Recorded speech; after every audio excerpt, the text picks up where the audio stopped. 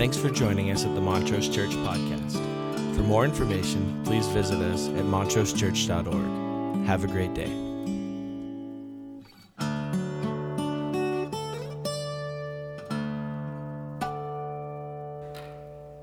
Well, I'm going to ask you to do me a favor this morning, and that's indulge me for a little bit. I think my heart would like to jump to the end, and just talk about where we're going to end up. But I don't think the end will make much sense if we don't do the beginning. So, as we think about the world we're living in and the things that are happening around us, and the Ukraine and the Hammer family and Rebecca's loss and also gain, I just want to be sensitive to all of that, so I'm going to launch into some other things, but we're going to end up back over there. So you'll indulge me for a minute? We're entering into the Lenten season. If you're new here, just to be upfront with you, we're a little schizophrenic. We're not highly liturgical, and yet we do lean into some liturgical seasons of the year, and one of those liturgical seasons we lean into is the Lenten season, and we lean into it for several reasons. One is because I think we need it, and I'll be less specific. I think I need it, so you have to come with me, because that's kind of how it works. But also because churches around the world, because of the creedal nature of this season, it is one of the moments in Christendom when the Church of Jesus Christ, under whatever label it carries, Orthodox, Catholic, Protestant, Anglican, whatever branch of the tree you fell off of, most churches have some observation of the Lenten season and certainly of the Easter season. And so just a little background as to how we got here and why we celebrate. The Council of Nicaea met in 325 AD. So first of all, you may have heard it told or said that the canon of Scripture wasn't set until the 4th century, and then they just sort of made up the canon at that point, and they left out some important things, and they just kind of, arbitrarily decided on the canon of Scripture. Let me assure you that that's not how we got our Bible. We know as early as the end of the 1st century that the church fathers, though illegal to be a part of the church and underground, experienced their first case of someone threatening the authority of Scripture. Marcion was declared the very first heretic of the church because he wanted to excise pieces of what was celebrated as the Scripture, the canon of Scripture, the standard of Scripture. That's at the end of the 1st century. It's just that legally, the church couldn't meet to officially do these things until in the 4th century, Constantine, the emperor of Rome, converts to Christianity and makes Christianity legal in the empire. That occasion then creates the Roman Church. Catholic meaning universal. The Roman Catholic Church comes into existence at the moment of Constantine's conversion, and the Council of Nicaea is the first official council that meets. They're probably best known for the Nicene Creed, a creedal statement of the basic beliefs of Christianity. But they're also known for the 20 canons, the 20 proclamations they made about the life of the church, practical proclamations. The 5th canon is the canon of the Lenten season. They decided on the name Lent because the root word means 40. And they were mimicking the preparation for Passover that existed in Judaism before the Christian church came along. And so they chose the Lenten season because it represented 40, and they based it on the wilderness experience of Jesus, 40 days in the wilderness. Now, they didn't exactly do the math, and so they simply said 6 weeks before Easter, we will begin the season of Lent. 6 weeks times 7 days this is a participation moment. There aren't many of these, so try to be in this. You can open your phone and use your calculator if need be. 6 weeks of 7 days is 42, so it was close. It wasn't exactly 40, but it was close. It took 100 years for them to realize that that was not sufficient. But they didn't decide to change it because they were over. They realized that Sabbaths were not days of actual fasting, and so they had to take them out of the original numbers. So they subtracted the 6 Sabbaths from the original 42, and if you take 6 from 42, you get 36. It took another 100 years for them to correct this problem. It is not until the 6th century that someone says, we could add 4 days, and then we could have an actual 40-day Lenten season, although it would really be 46, but you don't have to fast on the 6th Sabbath, so you're with me? So in the 6th century, they added a Saturday, Friday, Thursday, Wednesday, 4 days, and gave birth to what eventually became known as Ash Wednesday. And so this coming Wednesday, we will celebrate Ash Wednesday. It's the 4 days prior to the original 6 weeks, minus the Sabbaths, and if you do all the math, you get 40 days of fasting in preparation for the season of Easter. The Council of Nicaea also set the date of Easter. And just so you know, it is still true today that Easter is the first Sabbath following the first full moon after the vernal equinox. Did everybody know that? I see you taking notes. I appreciate that. It is the first Sabbath after the full moon of the vernal equinox. That's important. That's why Easter moves around. It can be as early as March 22nd. It can be as late as late in April 28th. That's why we have this moving, because we are on a lunar calendar when it comes to setting this date. Of course, we've added some traditions to the Lenten season. Ash Wednesday is the traditional time that you receive ashes on your forehead. The ashes are supposed to be the burned palm fronds from the previous Palm Sunday. And there's a great connection there. Palms and passion. We like palms, passion not so much. And so it's a sign of repentance, and it's a sign of humility as we enter into the season. There's some other beautiful things about the season. The root word, the Anglo-Saxon root word from the word Lent, the Latin of it, means lengthening. And that gets us tied back into the vernal equinox. It is a season in the springtime when the days are lengthening. And things are happening in this lengthening. It's spring. The sun is out longer. Things are growing. Things are blooming. Things are blossoming. It is representative of what the church fathers really hoped we understood. You're entering into a season to quiet your heart and quiet your mind and allow the lengthening of the days and the power of the sun to act on you, to bring things to life that may be dormant, to bring things back that may have faded. A season of rebirth, a season of coming again to life. And that's what we celebrate. That's what we're doing together. Father Thomas Keating calls this season a season of divine therapy. I like that. I could use a little divine therapy. How about you? I think it matters. Sometimes we think about the Lenten season as a thing we're going to do, and we do participate in that idea. Are you going to give up something for Lent? The fasting of Lent is simply a reminder. You're trying to give up something that you reach for often to remind you that you're supposed to be resting and lengthening and letting God act on you. It's not because the fasting gets God to act on you. It's because the fasting reminds you that He already is, and you're going to stretch out, and you're going to let God do the work to bring things back to life that need to be brought back to life. You don't have to just give things up. You could also add something to your life. You could decide to take a walk every day and be prayerful in that space. But whatever it would take for you to feel you could lengthen and soak up the sun, that's what this season is about.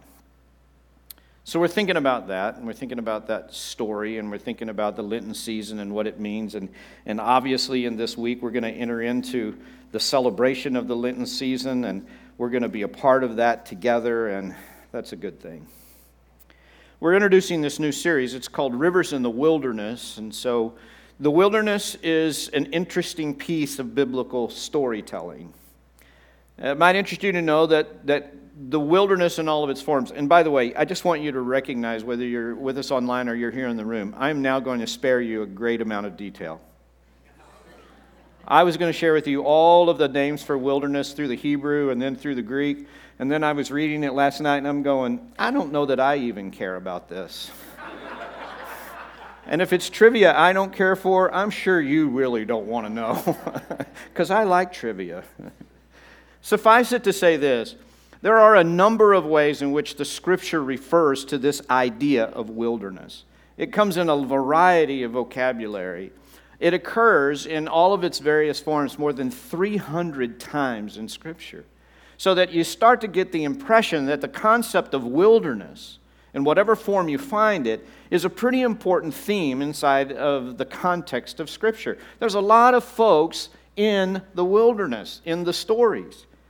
And you could talk about how the wilderness works. You could talk about the wandering in the wilderness of the children of Israel. And we would all get that. That place where they need guidance, that place where they feel lost, that place where they need food and they need water, where the basics of life are in question, where they don't know if they have enough strength to keep going. That's a classic wilderness story. You could talk about the wilderness, and we are, by the way. This whole series is going to feature these stories of the wilderness. You could talk about Elijah in the wilderness, the loneliness, the isolation, what it feels like to think you're the last person on earth. You're all alone in the fight. Nobody gets it but you. You could talk about the way the wilderness is the space in which not only do you have these trials, but the wilderness is a place where God speaks in profound ways. Incredible work is getting done in the wilderness. Sinai, God is giving the law in the wilderness. God is showing up in the wilderness. These powerful images. Into the space in the New Testament where Jesus is baptized and the heavens open and the voice of God speaks. This is my beloved Son in whom I'm well pleased. Listen to him. And he goes to the wilderness for 40 days to be tempted of Satan. And you get this juxtaposition of the power and presence of God and the wandering of the wilderness and the work that's done and the things that are forming. I love this scene in the opening of Mark's Gospel where we have Jesus going to the synagogue in Capernaum. And he's given the scroll of Isaiah, and he opens it, and he reads, "There is one sent among you to set free the prisoners, to heal the brokenhearted, to set the captives free." And then he rolls up the scroll and he says, "In your hearing, this is being fulfilled." And he sits down. And then if you remember the story, there's a man in the synagogue, and Jesus intervenes, and he heals him right there on the Sabbath in the synagogue, and it's a scandal. It's a scandal. He is breaking the rules of the synagogue. He is healing on the Sabbath, and they're like, "Oh!" And then Jesus leaves the synagogue, and he walks down just about 1 block to Peter's house. And Peter's mother-in-law is sick. And Jesus heals her. And she immediately gets up and makes lunch. I don't know what all the implications of that are. And this is what's fascinating. You've had the controversy over at the synagogue, and all the Jewish leaders are in an uproar over this thing that's happened. As soon as the sun sets on the Sabbath, people begin to bring the sick and those who need to be healed. And Jesus patiently into the night prays and heals and touches. Mark 1:35, very early in the morning, while it was still dark, Jesus got up and went to a solitary place to pray. The word solitary place is one of the classic Greek words for the wilderness. He went to the wilderness. He extracted himself from the chaos, even the good chaos. The Greek is so powerful. The disciples came beating the grass to find him. Why are you here? Come back. People are lined up to see you. They're lined up to be healed. This is the popularity we were seeking. This is what it's about. It's beginning. It's starting. The revolution is on. Anybody remember what Jesus says? Let's go away from here to a place I can teach the gospel. I'm not here for sideshows. I'm not here for chaos. I'm here about connecting humans to their Heavenly Father. I'm about relationship and connection. This powerful imagery. The wilderness always has 3 aspects in Scripture. Number 1, it's geographical. You always find people going to a place, whether it's the desert or the mountains, where in the weeds, the Garden of Gethsemane, they're always going to a place of isolation, a place of wilderness. It's geographical. But it's deeply psychological. Wilderness represents something. Something's happening to these people in the desert, in the wilderness, in the mountains, in the solitary place. Something's going on inside their hearts and minds and spirits and heads, and they're changing and they're growing and maturing and they're being challenged. Number 3, something's happening theologically. They're learning something about God, and God is teaching and growing and drawing them in. And I don't know about you, but none of us like the wilderness. I mean, maybe we like the geographical wilderness, but we don't like the psychological wilderness very much. And so when you begin to think about the power of the wilderness season, we're just saying in this Lenten season, there's some room for some solitary place. There's some room for some wilderness. Probably there's some room for the geographical location of the wilderness, but there's certainly some room for the psychological and the theological space of the wilderness, because I don't know about you, but it seems like we need it more desperately than we ever have. A place to come away from the chaos, away from the noise, away from what we believe to be sort of what's supposed to happen. I don't know about you, but I keep praying for leaders and people that will fix things that are broken. Amen? And yet God must go, you know what? It's not really about that. Why don't you come over here into another space in which we talk about something besides that? Heaven and earth will pass away, but I will be with you forever. We enter into this season of wilderness. The story of Abram begins with Terah. Terah is the father of Abraham. In fact, Terah has 3 sons, Abram, Nahor, and Haran. And Haran has several kids, the most famous of whom is Lot. Haran dies while still in Ur of the Chaldeans. If you wanted to look that up on a map, you would find that deep in the southern end of modern-day Iraq, the ancient site of the city of Ur. And Terah hears the voice of God saying, I want you to go to a land I have promised you. So Terah gathers up Lot and Haran's other 2 daughters, and his son Nahor, and his son Abram, and Abram's wife Sarai, and Nahor's wife Milcah, and they leave for the Promised Land, and they travel up the Tigris River Valley. They go north up into the very eastern end of what would be modern-day Turkey, and they stop at the city of Haran. Now, we don't know. Haran, yes, the city. The son was named Haran, and the city's named Haran. Don't get confused. The city was not named for the son. It was named for something else. Speculation among scholars is maybe it's because Ur the Chaldeans was known as a place that worshipped the sun god. Haran was a place that worshipped the moon god. So if you worship the sun god and the voice of God spoke one day, having never spoken before, you might assume that it was the moon god speaking. Just speculation. But Terah gets to Haran and stops. They just stop. And Terah lives to be 205 and he dies. And then the voice of God speaks to Abram. He says, Abram, I'm going to give you a promised land and I want you to go. And so Abram takes Sarah and he takes Lot, his nephew, and they begin to make their way south from what is modern-day eastern Turkey down into what we would understand and know through Lebanon, modern-day Lebanon, and down into Israel. Down into the Jordan plain. And he goes to Shechem, and then Bethel, and then Jerusalem, and then below that's Beersheba. So when you hear all these names, he's just coming down the Jordan plain, just from north to south. He's just walking. And then he gets all the way down to the bottom of that, and he goes on to the Negev, the desert area, which would be like modern-day Gaza down into the Sinai Peninsula. If you're looking at a map, I know you're all riveted with geography. And along the way, God begins to make promises to him. And he says, all this land is going to belong to you. And he builds an altar, and he sacrifices to God, and they create this covenant relationship. And then there's a famine. And Abram takes Lot, and he takes Sarah, and they make their way all the way into Egypt because they need food. And as they're approaching Egypt, Abram says to Sarah, listen, you're a beautiful, beautiful woman. And when we get into Egypt, they're going to take one look at you, and they're going to want you, and they're going to kill me and keep you, and I don't want that to happen. So this is our plan. We're going to tell everybody that you're my sister. And then they'll show me favor. And it'll be great. And that's what they do. They get to Egypt. And Abram tells everybody Sarah's his sister. And some of Pharaoh's household were told in Genesis. By the way, you know that this is in the Bible, right? I'm just telling it to you. I'm not embellishing very much.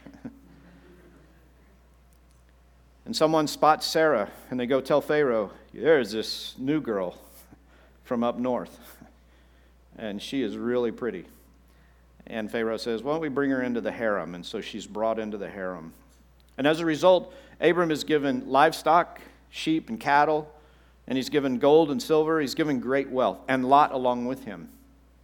And it's not very many days until things aren't going well in the house of Pharaoh, and Pharaoh starts to ask questions. And he figures out that Sarah is not Abram's sister, but his wife. And he goes to Abram and he says, what evil thing have you done? Why would you do this to me? My whole household's fallen apart. Take your wife and take your wealth and leave this place. And so Abram now leaves for the second time, going back towards the promised land, now going north instead of south. They arrive back in the promised land, and Lot has gained great wealth, and Abram has gained great wealth, and there's lots of flocks, and now they're fighting among themselves about who's going to get the grazing land. And finally, Abram says to Lot, listen, this is not right.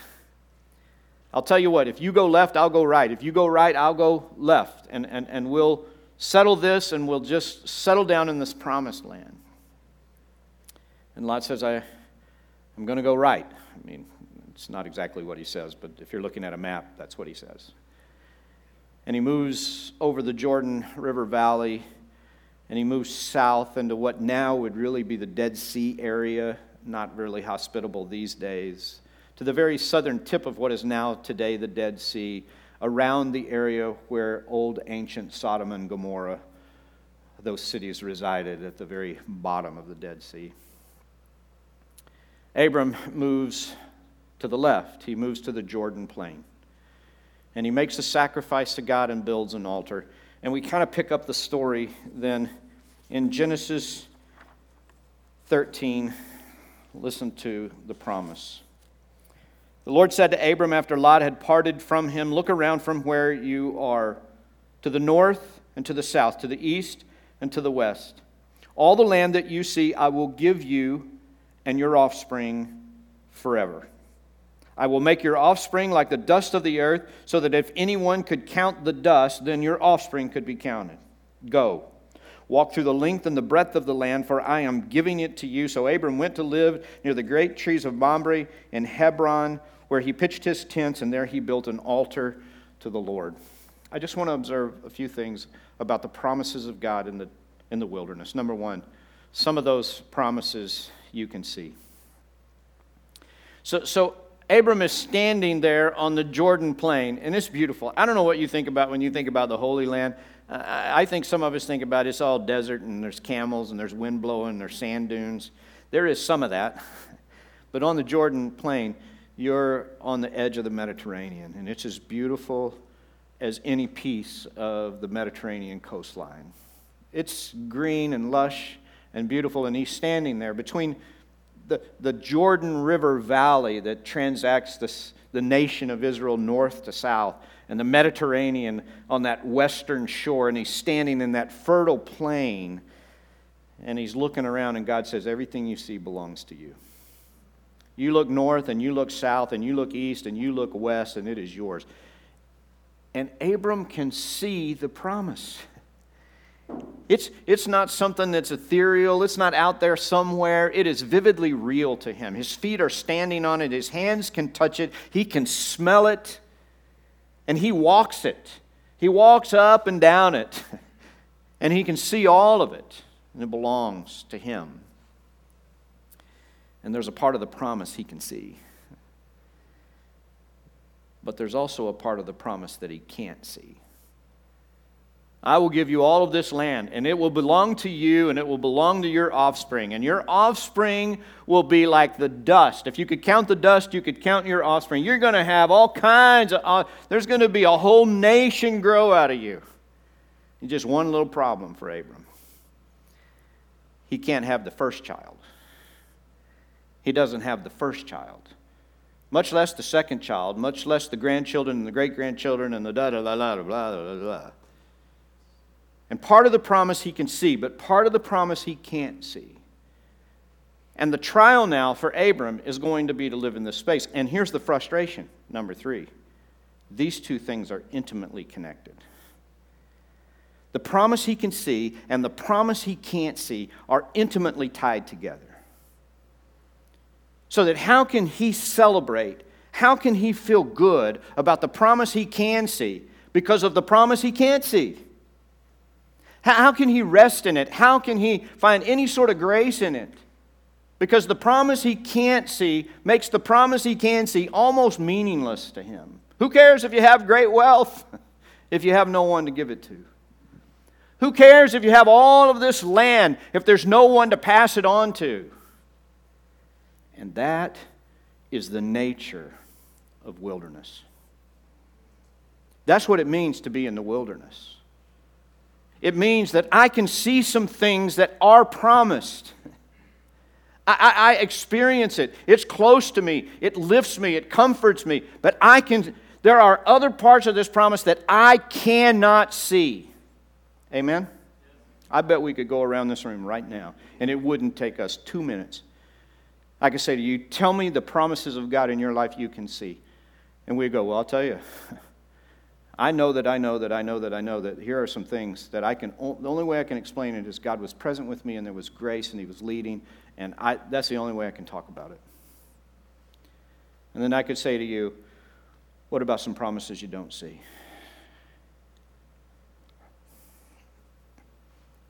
And something would happen inside of us. And we'd say, yeah, there's some promises that I don't see. And in all honesty, the promises I don't see are stealing the joy and the comfort out of the promises I do see. And I live in this tension every day.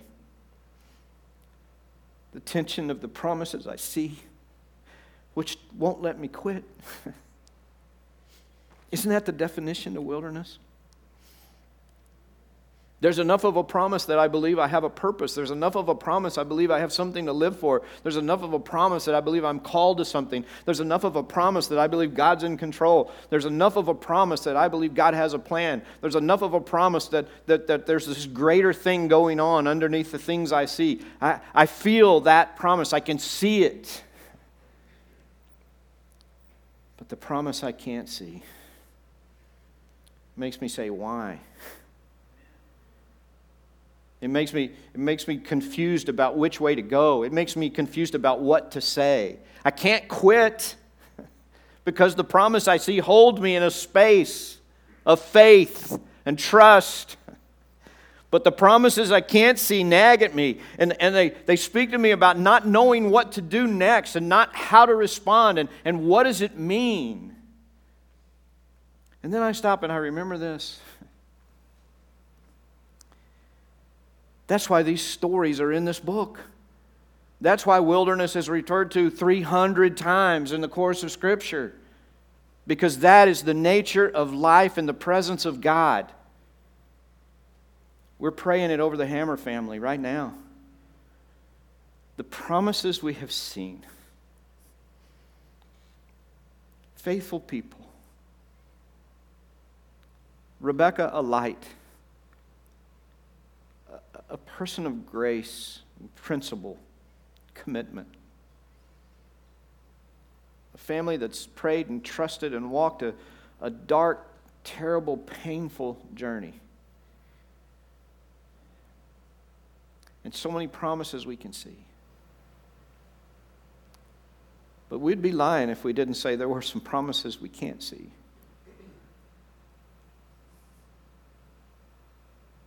And we understand God keeps His promises, and He doesn't keep all of them within the context of these days we live on this earth. We know that.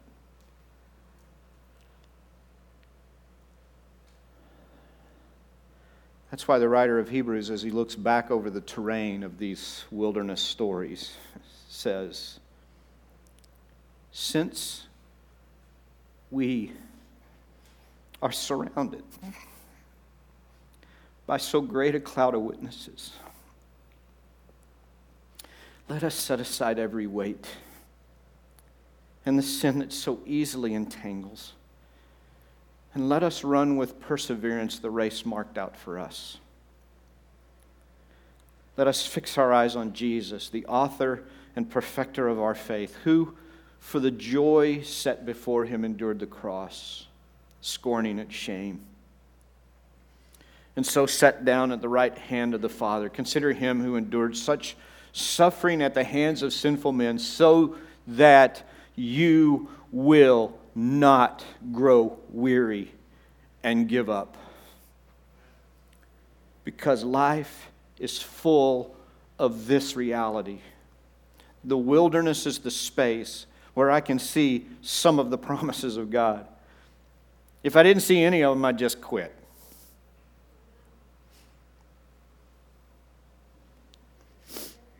Just me. But I see enough of them to keep me in here, to keep me trusting, to keep me moving forward, to keep me believing that life is so much more than meets the eye, that God is doing things behind the scene that I can't possibly comprehend or understand.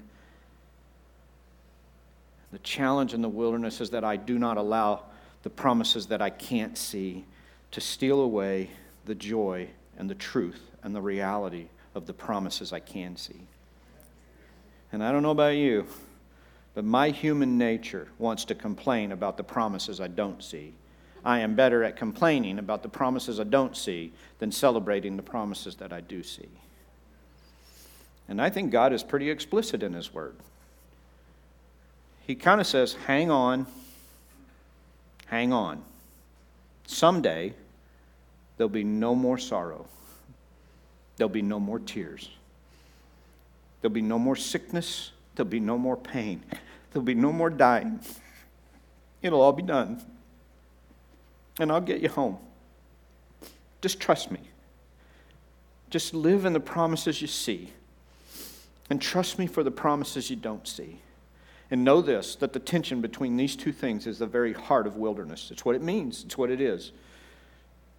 If you could let go of either end, you could be free, I guess. Might be meaningless, but at least you wouldn't be conflicted, right? Just give up. I'll get you home. Rest in the promises you see. Celebrate them. Talk about the promises you see. Talk about them. Let it be your conversation. Let it be your language. And when you talk about the promises you can't see, think about Abraham. And think about Sarah. And think about the fact that they're still a long, long way from a child. A long, long way. And someday, Abram is going to walk into a room where Sarah is, and he's going to say, Sarah, I've got some good news. I just had an encounter with an angel, and you're about to have a baby. And Sarah's going to laugh out loud because she's 90 years old. And Abraham's 99. And the hope is all gone. Except God keeps His promises. He always does. Not always in our timing, not always the way we want, but He keeps His promises. Let's pray. God, we recognize Your faithfulness to us. We recognize our limited ability to grasp it. What we want You to do is fix it. We want You to fix everything. And if You could fix it yesterday, that'd be perfect. But we recognize that Your ways are higher than our ways and Your thoughts higher than our thoughts. And we trust in the promises that we can't see. In fact, the words of this song capture it so perfectly. And so as we close out this service, I pray that as we prepare our hearts for the Lenten season, as we come back on Wednesday and we kick off Ash Wednesday and we enter into the season of lengthening, the seasoning of the wilderness, the seasoning in which we geographically and psychologically and theologically find space for You to work and grow and bring things to life and bloom in us and forgive us and we repent and all the things that go with the imagery of this season,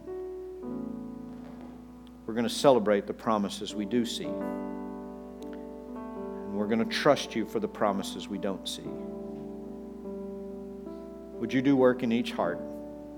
Those joining us online, those that will join us in the course of the week ahead, those gathered in this room. You've spoken in this day. Don't let us leave without settling some things with you. We pray it in Jesus' name. Will you stand? And let's respond to the word. Thanks for joining us at the Montrose Church Podcast. For more information, please visit us at www.montrosechurch.org. Have a great day.